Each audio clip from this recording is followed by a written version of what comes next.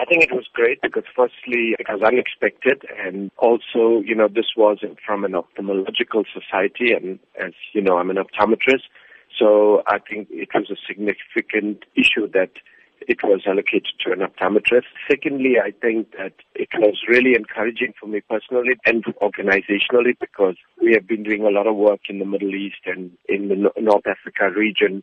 And over the years, I've partnered with various organizations, and we saw this as an affirmation of the positive role that we have played in the Middle East region in ensuring that people don't go blind or remain visually impaired.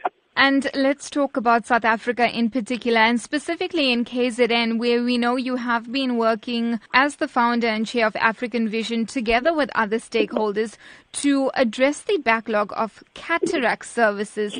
How serious is this backlog? South Africa is a contradiction. We have the expertise. We often don't have the access.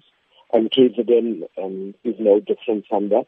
If you look at the cataract surgical rate, that is the number of people per million per annum that receive cataract services, our cataract surgical rate is closer to 1,000 in the province.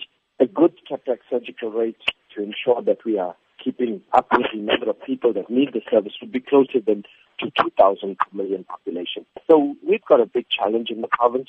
Fortunately, through African Vision, we were able to bring together all the civil society players, but most importantly, we were able to get the full cooperation of the provincial government to make a small impact on trying and addressing the severe backlog that exists. You're also the campaign director of Our Children's Vision, working to expand eye health services to children in particular.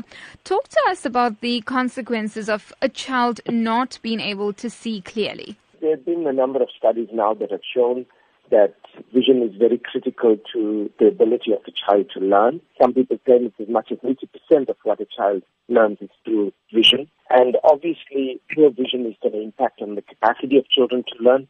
And particularly with poor children, it's going to impact on the capacity to earn later in life.